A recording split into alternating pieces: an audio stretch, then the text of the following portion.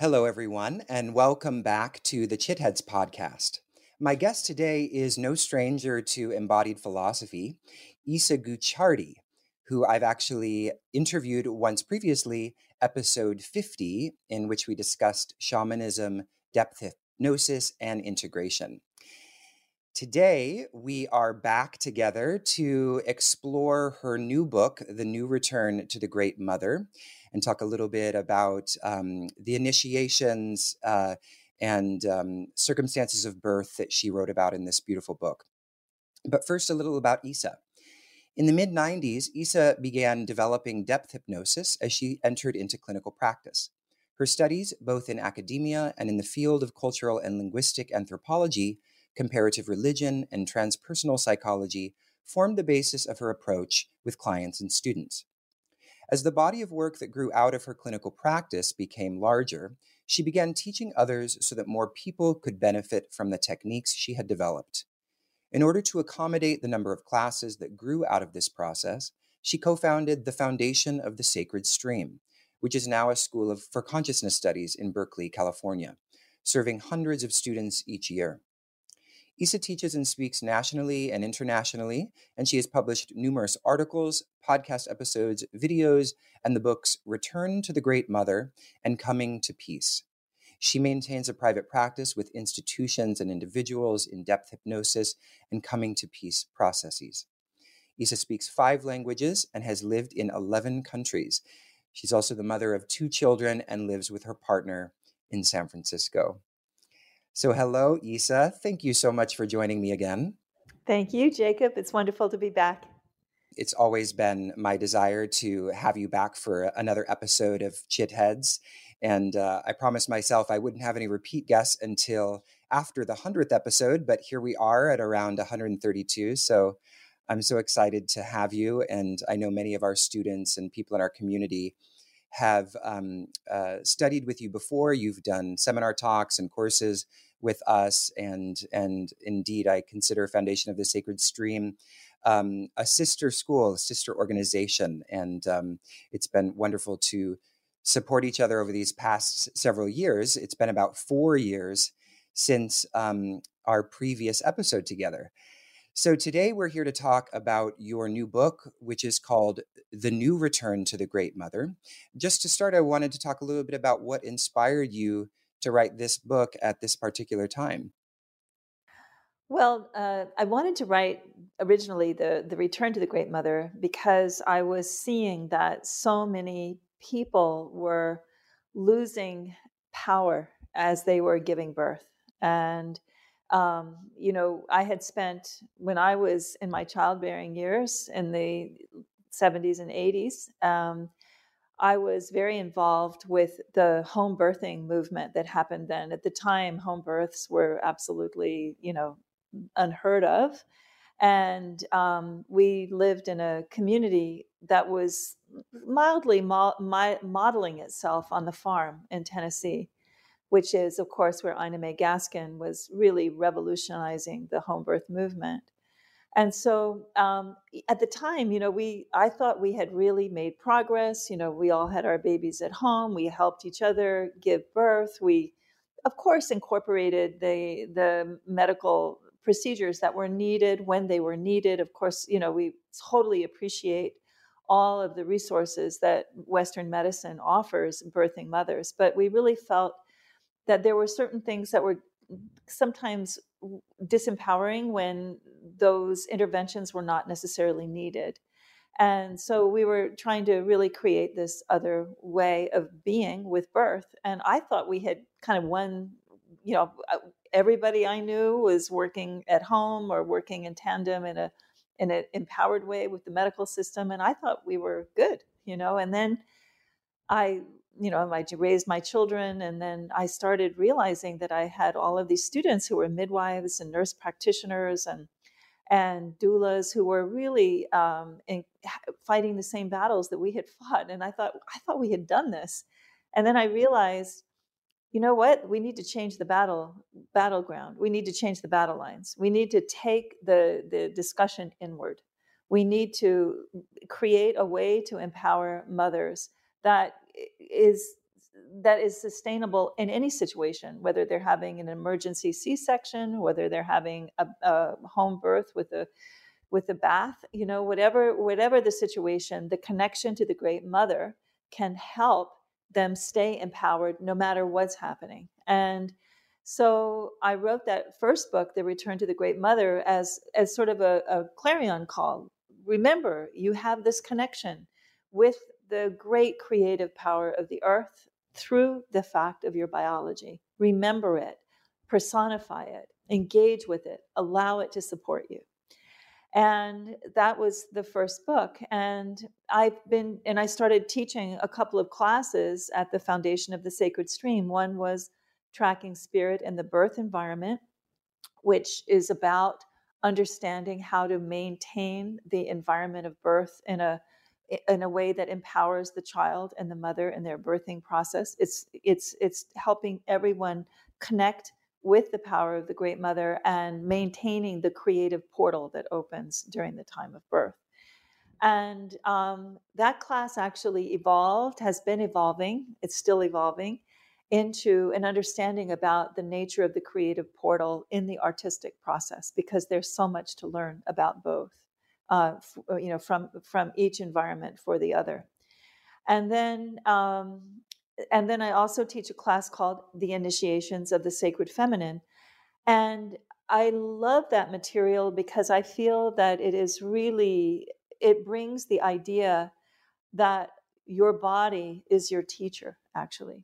And I felt that it was important to write the new Return to the Great Mother, to include that information and to put the context of the initiation of birth into the other larger context of the spiritual initiations that a woman's body brings her through each moment of her life: her birth, her puberty, her menses, her sexual encounter with the other,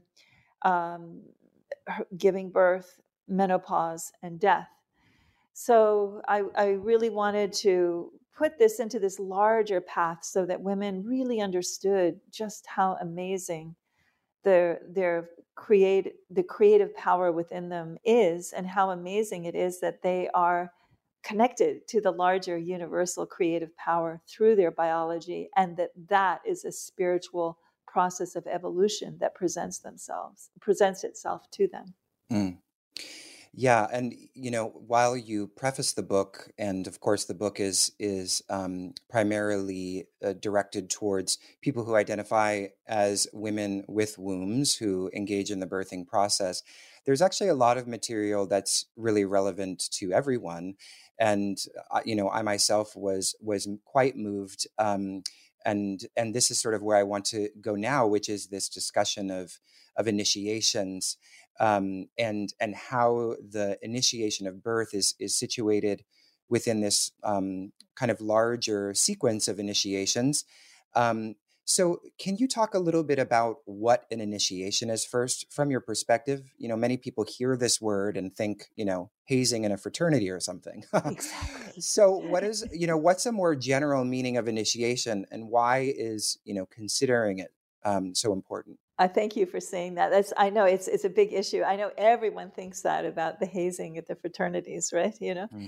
But initiation is actually something that a process that traditional culture is well understood, and it is it's a moment in time where you have a change, where you move from one state of being to another. So you can see with the fraternity, you were outside of the fraternity and now you're inside the fraternity.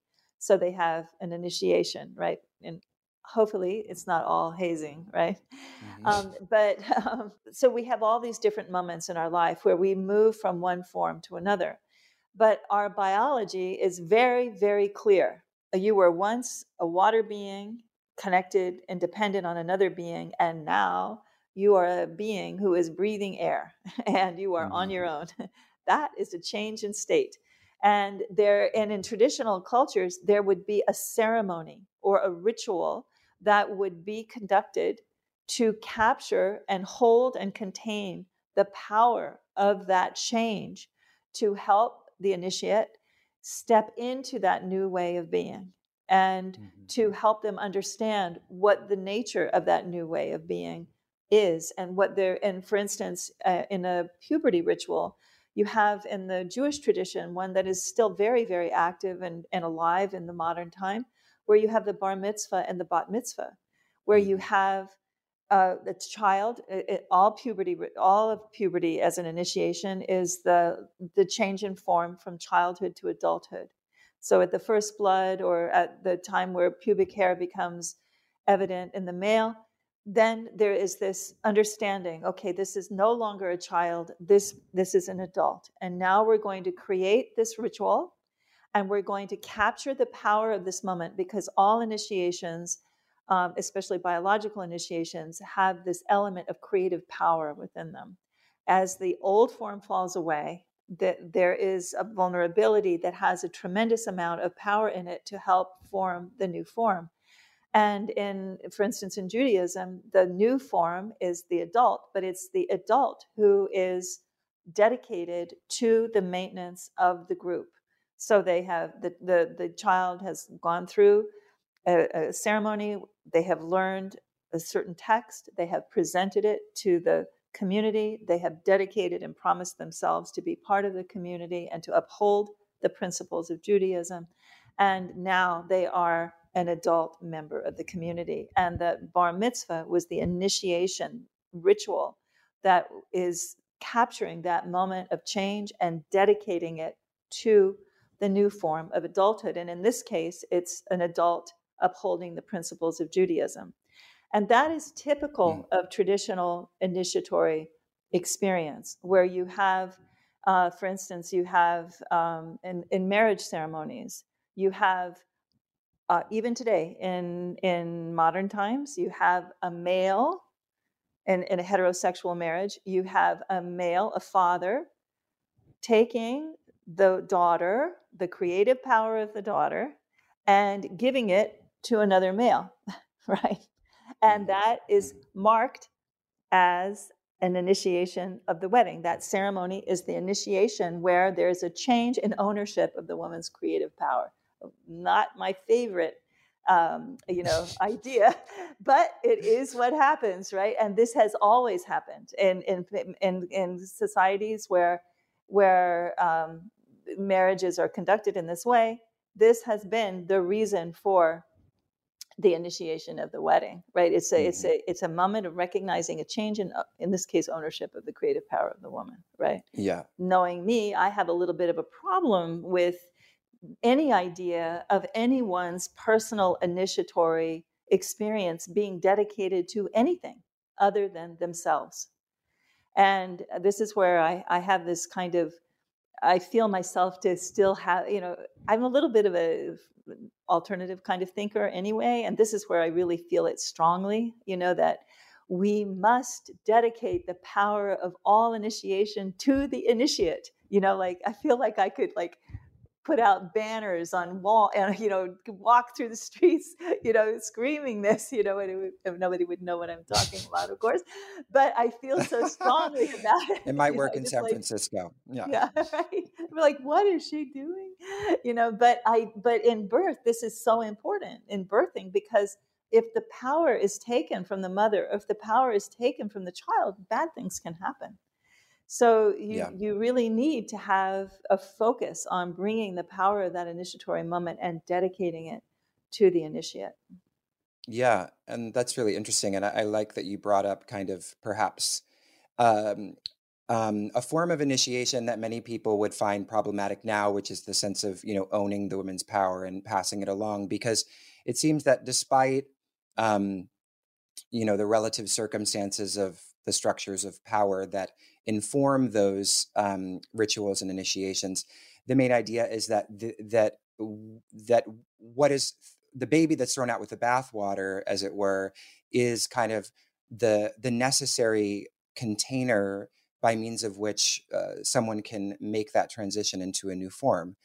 And so, in the context of birth, would you then? So, I guess what I'm getting to is this idea that there is perhaps, you know, bad tradition or bad rituals of initiation, if we want to use these simplistic terms like good, bad, but, sort of, or disempowering ones and empowering Right. ones. Let's use Yeah, right. that terminology. Yes, right. So then would we, because part of your book is critiquing the medicalization of childbirth, which I think is a really beautiful and point in your book, and something that's been, gaining a lot of discussion, and people are really talking and engaging with this idea, what happens such that the initiation of birth, which was held in this kind of sacred orbit of traditional ritual, was then transitioned into a medical context led, directed mostly by men. So we've gone from this sort of initiation, healthy or empowering initiation, to a disempowering one. So can you talk a little bit about the issues around the medicalization of birth, and what you think is lost there in that shift? Well, I think that one of the important things to remember in any discussion about initiation is power. Because, like, for instance, in the bar mitzvah uh, example, the power of the individual is dedicated to the group in order to make the group more powerful, right? Rather than the individual Hmm. more powerful. And in that example we gave of the marriage, the power is dedicated to the structures that are owned by men, in order to make those structures more powerful, right? And so you simply have another group that is coming in and taking the power, the tremendous creative power of birthing, and dedicating it to themselves, right? By, bringing in, bringing in, because you have to pay so much money to give birth, and you have to pay it to the insurance companies, you pay it to the pharmaceutical companies, you pay it to all of these corporate entities that are looking to cash in on the power of birth, right? So that was what I wanted to ask. Did that transition happen as a result of kind of like, it's like it's a new economy, like forging a new opportunity to cash in by, is that what motivated the shift to the medicalization? I mean, at least from one perspective. Well, I think that came later. I think the initial movement of getting the midwives out of the birthing environment and bringing in the male doctors was a power grab that had to do with gender. Hmm. So, and then it became more articulated, with as our medical system became more and more dysfunctional, and the sort of the opportunists in the medical system had more and more access to the birthing environment. But I do think, I don't like, the danger about writing a book like this right now is there's so much discussion about gender and beyond gender, and you can get caught in the crosshairs of all of that, and you can get really bogged down in that, and you lose, as you say, you throw the baby out with the bathwater, and you lose the point, which is that, birthing is a hugely creative process, and that process belongs to the woman and the baby, and we need to understand how we can best support them. But what immediately becomes evident is all of these opportunists that want to kind of, move in on this creative power, and that's why I'm teaching the class Tracking Spirit in the Birth Environment, because it helps people understand how to maintain the creative portal, so no matter what is going on in the birthing environment, the portal is kept clear. And of course, um, you know, there's all these different karmic issues that arise as a woman is giving birth, and the child has their own karma, their own path. You don't want to, karma is a charged word, but the woman has her own path, the child has her own path, and there are complications in both of those paths that also arrive in the process of giving birth. And then you have the creative portal to hold that and hold things steady as those kinds of things emerge internally as well. So it really is the reason that I have really worked and strived to bring the lessons in giving birth into the artistic environment is because artists deal with the same kind of thing. As they get connection to the creative portal of their own art, they have their own obstacles that arise, their own, ways in which they can't embrace their artistic vision in the way that they might want to. It's why you have so many artists dealing with creative blocks. And then you have all of these people who do manage to create. Then you often have people who are trying to feed on them, trying to get in on it, trying to cash in on them, and they don't have a way to maintain the integrity of their creative environment because they don't understand the nature of it and the anatomy of it. And there's so much to learn in order to be able to be in alignment with the great creative power that is what the earth is showing us every moment. And you can be in alignment with that as a birthing mother in a very evident way. But we are all striving to understand and be in alignment with that great creative power when we are trying to create. And most of us don't have an understanding of the nature of the creative power that we are in contact with. And having the connection with the Great Mother, our own understanding of who the Great Mother is, gives us an internal compass, an internal guide to show us where we are going and how we must get there and what we must address within ourselves in order to be able to align as fully as possible with that power and dedicate that power to the positive manifestation of our own destinies. That's beautiful. One of the things I really appreciate in the book, and you do this throughout your work, which is kind of to express this notion of the creative power, or what you refer to in the book as the Great Mother and elsewhere as the Great Mother, in a quite non-sectarian way. And there's, of course, there are many people who are quite comfortable with iconographic symbolism and the notion of deity and all of this. And there are others that, cringe or shy away from such expressions. As I was preparing for this interview, I recalled a workshop that you did with Robert Thurman at the SAND conference, and someone was asking you a question essentially about the beings that you encounter in journeying. And the question that comes up, of course, is sort of like, is this my imagination or is it real? And you had this really beautiful answer, and I wish I could recapitulate it, but perhaps you can for us now. Maybe that's the point of the question, is, why does it ultimately, in some sense, not matter whether it is quote unquote real or imaginary? I was reminded of this because in the book at one point you write, even if you decide it is your imagination, the imagination is a powerful force.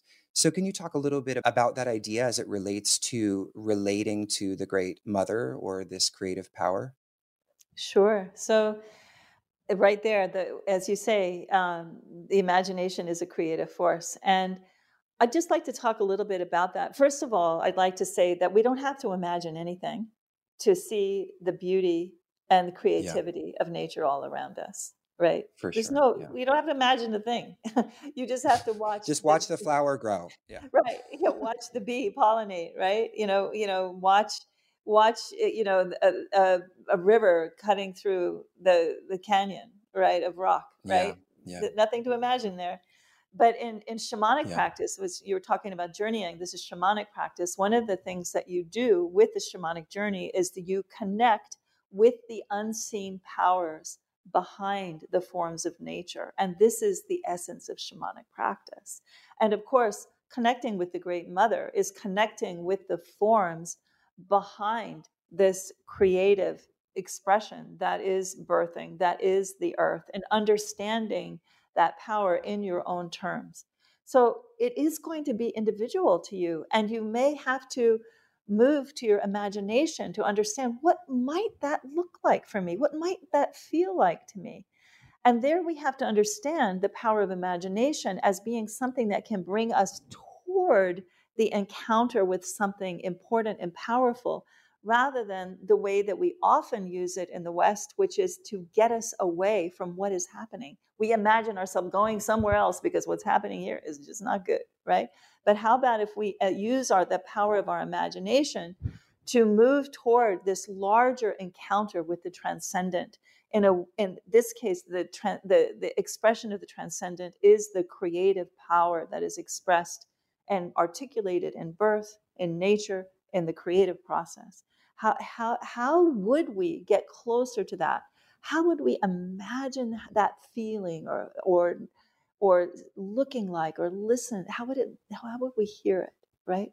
And that will bring forward the form that has meaning to us. And in my book, I give example after example after example of different women who have engaged with this movement inward, and sometimes with the imagination, and then worked with it and moved with it and felt that the image, that iconography that you mentioned of the Great Mother as they conceive it, supporting them and bringing them through the hardest parts of the initiation of birth. So let's discuss the 7 initiations that you mention in the book, for women in the book. Can you just briefly outline what they are for us? In the book, I really do focus on women and women's process Mhm. because I am writing it for women. But, I don't, in some ways, I don't like the fact that I had to focus so fully on women, but because so many of these initiations are shared by men or shared by people who are beyond gender, but and in order to move through all of them for everyone, you have to come to peace with your body. And by paying attention to these changes, these initiatory moments, you begin to understand how important it is to have a strong relationship with your body, because your body is your teacher. And men have bodies too. Beyond gender people have bodies too. And so they can also listen to their bodies in the same way. The only difference is this generative, creative impulse that women with wombs have, that nobody else can actually give birth, to a baby, right? So, um, so, um, so in being born, this is the first initiation, and I mentioned all of that because I want everyone to feel themselves as part of this great, amazing biological teaching that spirit is offering us as we become material beings. It's the material teaching us about the spiritual. So we have we're being born, we're moving from being dependent and in water to independent and in air. Okay, that is a huge shift. And there's so much to learn. And the way that transition happens, that first one, can be a template for the person's entire life. Stanislav Grof, who studied with Otto Frank, who was a student of Freud, was Mhm. absolutely clear on this point. He says that the birth is the template for the life.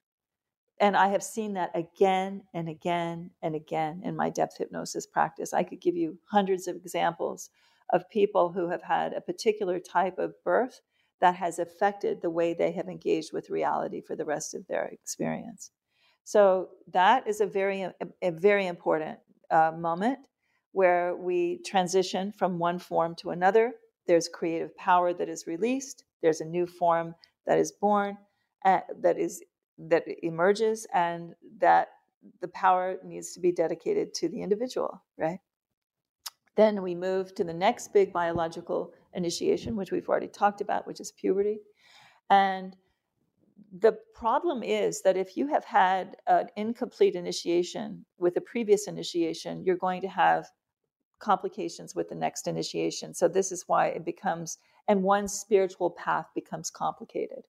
So let's say, for instance, you had a traumatic entry at your birth, and now you're having this transition where your body is completely changing again. It's very likely that there's going to be some traumatic element for you, which would be different from another person who'd had a less traumatic birth. But there's the old form of childhood falling away and the new form of adulthood taking place.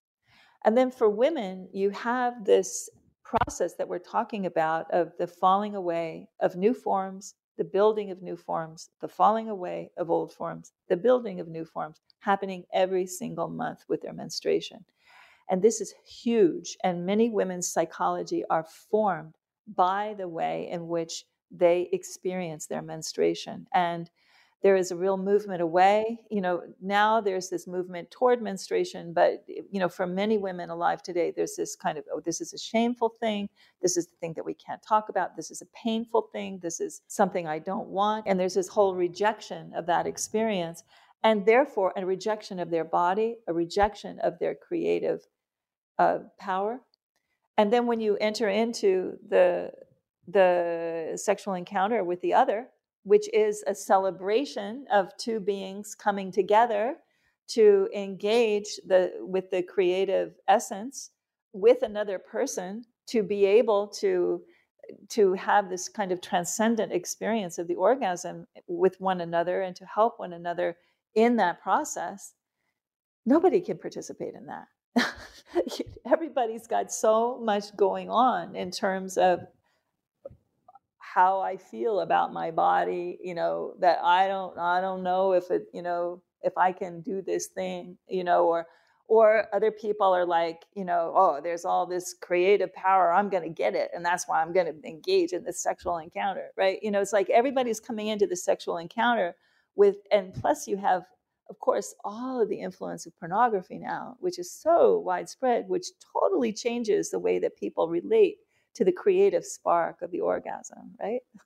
So now we have all these people that have got all these complications in terms of their relationship to their body, the relationship to their life energy, the relationship to the creative power within and life energy within their body. And now they're trying to engage with another person with that. And there are complications, right?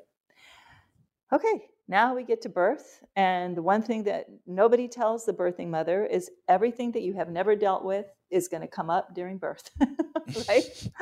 So all of the other initiations, which you may not have even understood to be initiations, all of the ways in which you were successful in them will help you in birth, and all the ways in which you were unsuccessful in them will come up as an issue in birth, right? And nobody knows how to talk about this.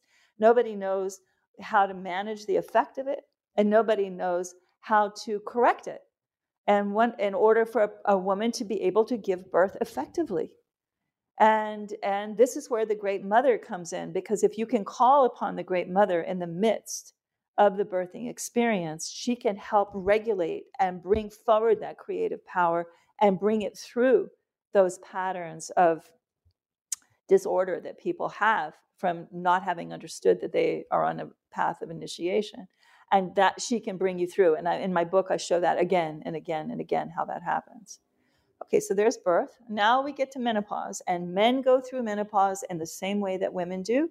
They just talk about it differently. I know in my classes, so many of the younger women are terrified of menopause because there's just this awful view that you are no longer a woman if you're in menopause, and men feel that too. They can't have an erection, they're no longer a man, right? So this idea that the creative impulse is moving inward, and that there is a whole internal expression of this procreative, generative, powerful experience that is now available internally and now creates this alchemy to help the individual begin to prepare for the next big initiation, which is death.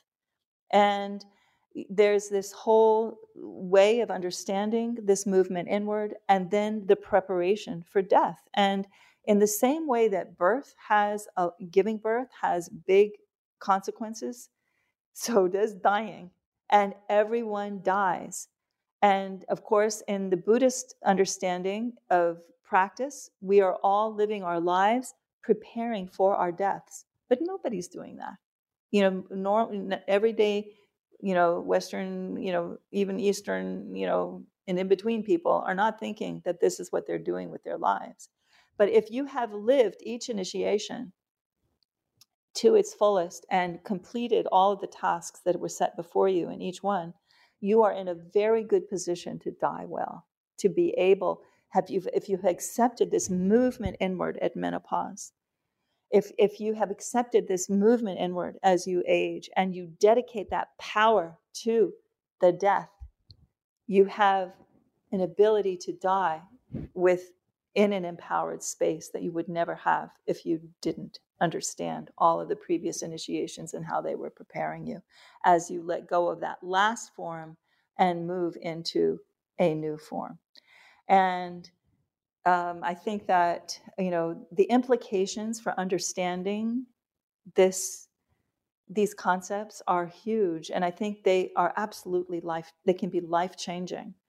And one of the things that immediately comes up for people when I talk about this is, but, like, I had this awful birth. And then when my mother screamed that I had the curse when I had my period. And then, I was raped at my first, experience of sexuality, and I hate my period and I want it to go away. And, you know, uh, you know, I can't wait for menopause because then then I never have to deal with any of this again.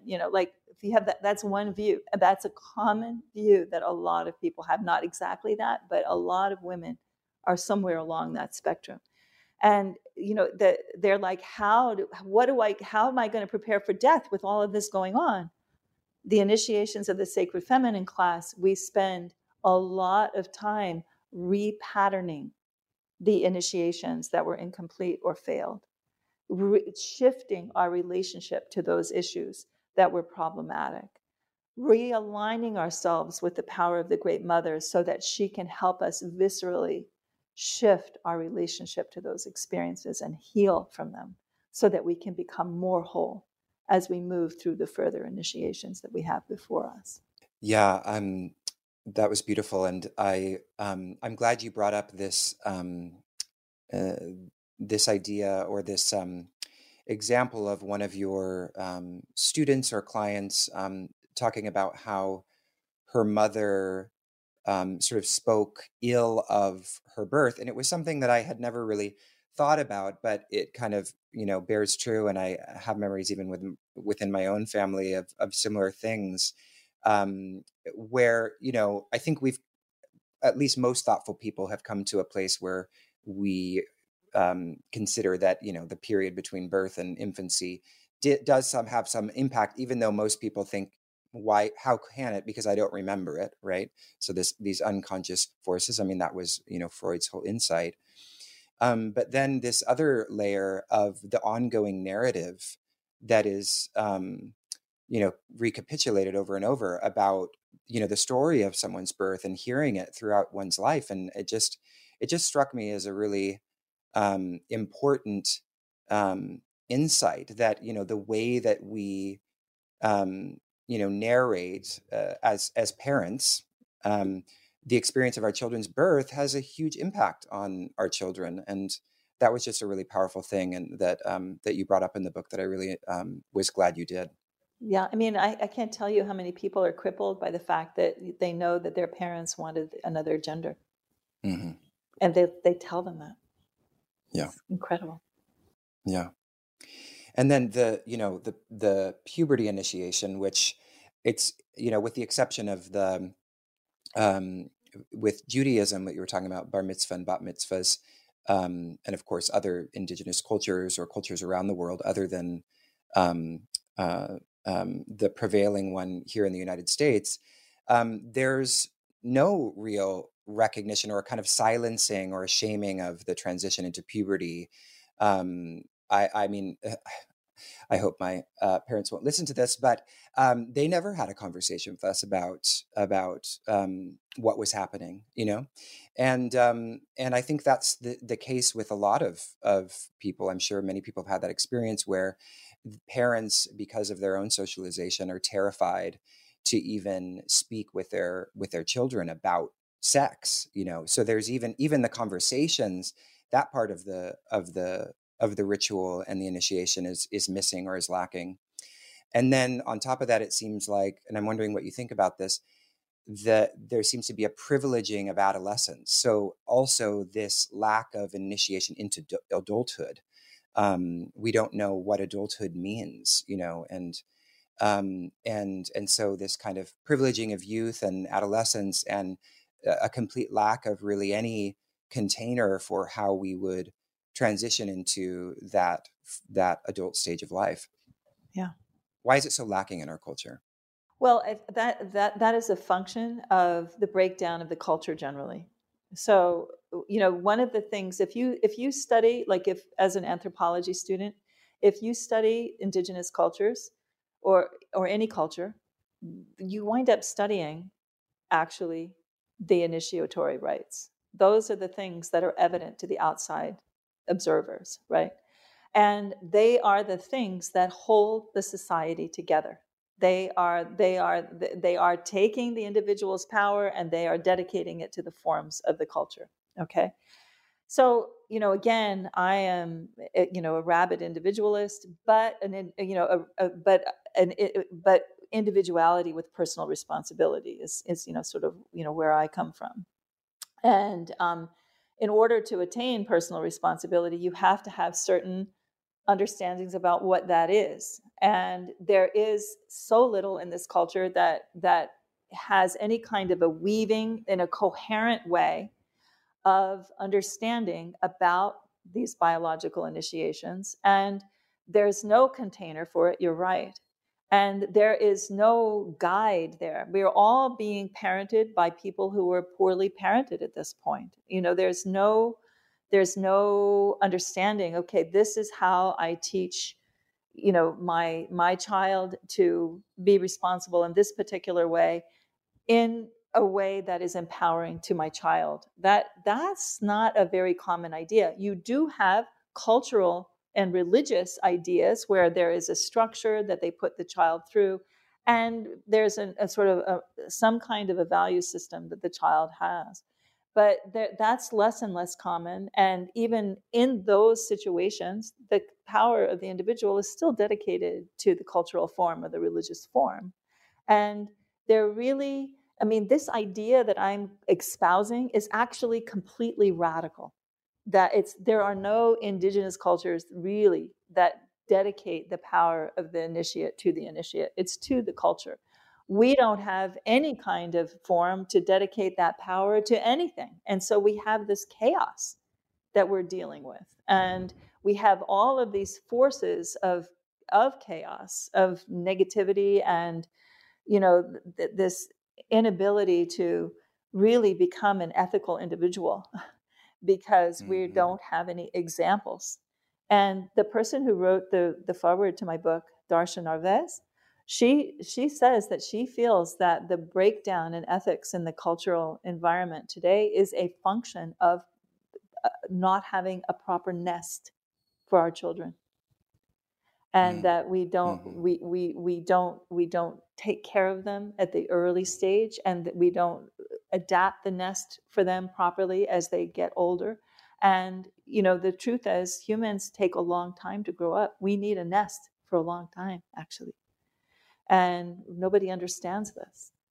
It's obvious to me that it's not just about a kind of recovery of an old paradigm, right? Because someone might hear this conversation and think, oh, well, it's like you're suggesting this sort of conservative return to old forms of initiating. And what I hear you saying, and what I'm glad you've pointed out, is that this is actually, of course, there is an element of recovering wisdom, but it's not about, sort of recreating old forms. I like the way you express it, in the service of the initiate rather than the service of some kind of existing authority or structure of power. That's why, when I was talking about, marching in the streets with flags, like, it is very radical. This idea is extremely radical.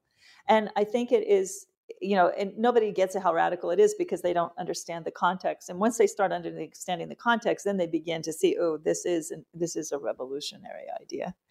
And it is the revolutionary idea that we need, because we all need to become more empowered in order to be able to bring forward all of our gifts, to dedicate them to the resolution of this calamity that we are engaged in. And with the breakdown of this beautiful earth, who is our teacher, we have to learn to align ourselves with this tremendous creative power so that we can help bring us out of this calamity through the expression of that creative power in our own individual, well-contained, well-managed ways, so that we can bring her through this, so that we can bring ourselves through this. That's beautiful. It's obvious that the problem has been kind of outlined and diagnosed, and the need for it is clear.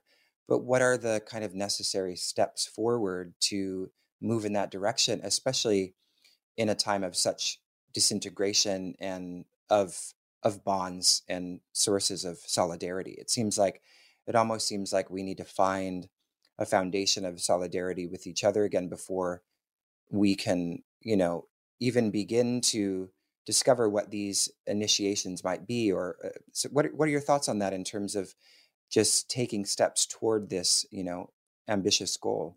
We have to find the solidarity within ourselves first. Mm-hmm. That's the more important thing, which is why the connection with the Great Mother is so fundamental. Because, and this is in the shamanic, in the way that I teach shamanism, applied shamanism, this is how we work with the creative power of the earth generally through the interface with all of the different helping spirits that emerge from the shamanic journey to assist the initiate, the student, on their path to healing themselves so that they can step into a more empowered place. And so I think that the next step is that everyone, everyone needs to understand that it is that their suffering isn't something that has to be in an ongoing way, that they can, from the Buddhist perspective, take refuge in the great creative power of the earth, that she can teach you. And we do through the shamanic journey, we engage in a very comprehensive way with all of the different wisdoms that the earth has to offer without taking from any culture. We are engaging in a new way, which allows us to address this calamity. Because if we addressed in an old way, in an old cultural form of shamanism, we wouldn't have the solutions because those people didn't have these problems. And the thing that I see that's so important, which is why I teach night and day, which is why I used to see clients night and day, is because people need to understand that they can change themselves, that their suffering is not permanent, that the ways in which their initiations may have been incomplete don't have to mark them for life, and that they can engage. And the first thing is to engage with a sense of coherency internally, which the Great Mother provides, and then to begin to make inquiry and to ask questions. And in all of the classes I teach, every single class, there's not a class that I teach that is not about bringing coherency to some facet of someone's experience that requires it. And I think that I tend to teach people who are already healers, who are already teachers, who bring that they kind of come to the well of the sacred stream to be inspired and to draw from that well, to take it into their communities, to help their people begin to do this deeper work, with this understanding. And there's many paths. I'm not saying this is the only path to consciousness. Of course, there's so many. Jacob, I mean, the most wonderful thing about embodied philosophy that I have so much appreciation for is that you are bringing forward all of these other different wisdom paths that yoga itself can provide such an incredible path of learning, again, through the body. And there are, all of the different teachers that you bring, all of the different possibilities. Their consciousness abounds. And we just need to be able to find different paths that are perfect for each person, that are suitable for each person, and let them know this path is here, and your task is to follow it. And when it's your body, and you have your body as your teacher, the first task is to make friends with your body and to begin to recognize your body. That's something you don't need another teacher outside of yourself. You have the Great Mother and you have your body, and you can listen. Of course, there's lots of stuff that comes up when, a lot of issues that come up as you begin that listening process. And you can go to a lot of different types of healing modalities to help you there. And of course, we have our education at the Sacred Stream, but you have your beautiful education, all those beautiful classes you teach in yoga philosophy. And there are many other paths as well. Mm. Well, the offering that you give in the book, or the technique or tool, is the I believe it's called the Meditation on the Great Mother.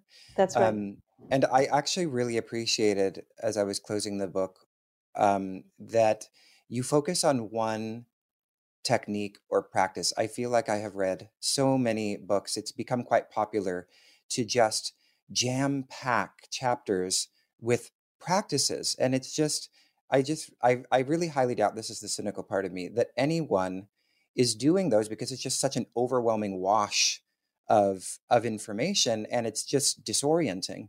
And so I really appreciated that about your book, that it really is one tool that you then, circulate around with all of the wonderful teachings and stories and case studies in the book that kind of then finally arrive in this beautiful appendix um, of a sort of how-to guide on the Great Mother.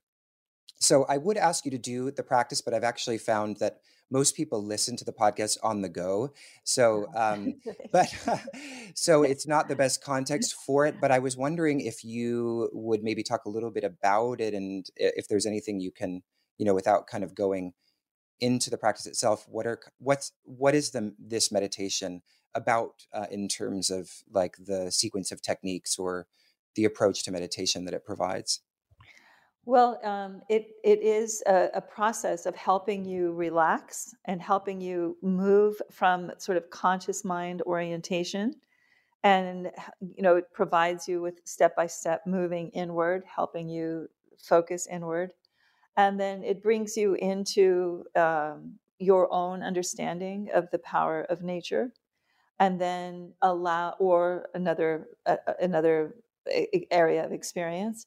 And then it provides you with instruction about how to open your different senses to be able to perceive the presence of the Great Mother in the way that is most natural to you, and then gives you an opportunity to interact with the Great Mother and establish the relationship, understand her nature, and then listen to any teaching she might have for you initially, and then it guides you step by step back into ordinary reality. And we do have that meditation, and we can actually offer it, if you want to. We can offer it as a gift for people who are listening to this podcast on our website, and you can go there and you can hear me offering the meditation, and it's something that you can follow on your own when you're not driving. Exactly. Yeah, that's actually beautiful. And so I'll make sure that we put a link to that on our Okay. podcast page and include it in the newsletter when we announce this episode.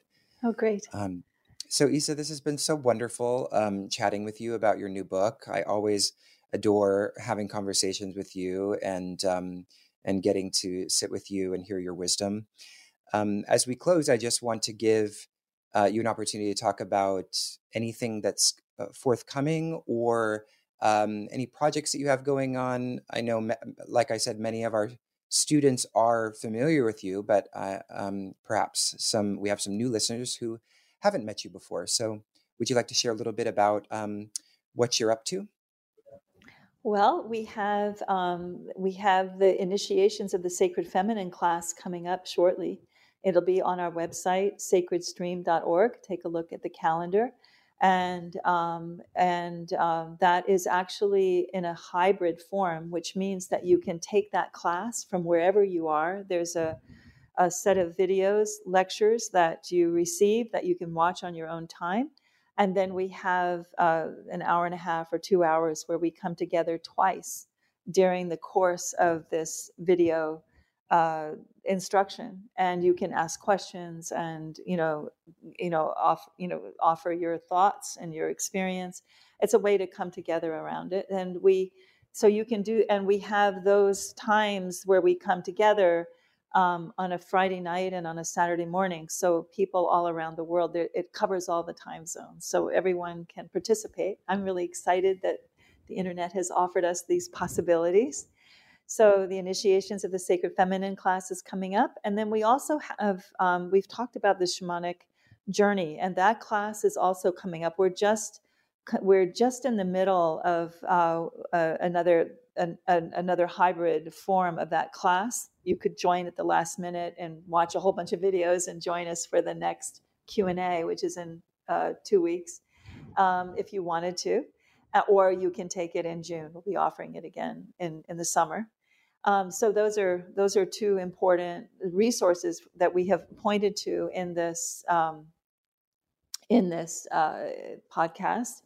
And then, we have lots more classes. My book on depth hypnosis will be out probably at the end of the year. And the foundation course in depth hypnosis is beginning in June. And it's, again, in a format that is suitable for people all around the world. And this is the first time we've offered it in this format so that anyone, anywhere can take the class and then receive instruction in short modules. The reason that we developed these classes in this way was not only for the time zone, but everybody's kind of tired of being on Zoom. And so so you can listen. I don't know if you are there, Jacob, but you can listen, on your own time, and then come together for a short amount of time. And then you're mainly interacting with other people. We spend a lot of time with integration and sharing with other people one-on-one in the classes. So it's not like I'm sitting here talking to you forever on Zoom, Yeah. So these are some of the things that are coming up. But we have so much going on our website, and we have more podcasts. We have about the sacred feminine. We have articles about the sacred feminine. We have lots of work that there's podcasts, the classes that I've taught with Robert Thurman on embracing the sacred feminine. There's so many resources there. And there's also for birthing people who are actively engaged in the birthing year. There are all kinds of resources, meditations for the partner who's supporting, meditations for the birthing mother, ways of understanding the whole birthing process in this kind of new light are there. So we have a lot going on. And I hear you have a new website coming up, Jacob. There is a new website coming up. Yes, thank you for offering that opportunity. We actually have not publicly announced it at all yet. No, it's great. Actually, this will be a nice teaser. Actually, by the time this comes out, it will probably have launched because it's launching. Well, we're soft launching it on the 13th of May. Yes, it's a very exciting new, completely kind of customized solution that's going to provide a lot better user experience, hopefully, for our community. And we're very excited about that. It has been a long, grueling process. We actually got through 1 year with one agency, invested a lot in it, and then just had to stop it and start from scratch again. It was, oh my goodness, it's been one of the biggest challenges, but we are very, very happy with the new site and what it looks like and how it's going to improve upon our ability to offer our offerings. So yes. I have to say, Jacob, your innovations, your way of working, technologically, and also the material, the way that you present all of the beautiful different approaches to spiritual experience, is a real inspiration. It has been a real inspiration for us. So thank you so much. Oh, that means so much to hear you say that. Thank you, Isa. All right. Well, until our next third podcast, perhaps in another 2 years, or perhaps we won't wait that long. I've been speaking with Isa Gucciardi, and she has just published her, or has it been published now? Yes, Isa? yes. Is it available yet? It's on the printer right now. Oh, amazing. So by the time it comes out, it will be available. Yes. All right. The New Return to the Great Mother. And again, Isa's organization is Foundation of the Sacred Stream. And you can find that at sacredstream.org, correct? It's still .org. Yes, am I correct. right? Yes. All right. Correct. Excellent. Thank you, Isa. It's been such a pleasure chatting. Thank you, Jacob.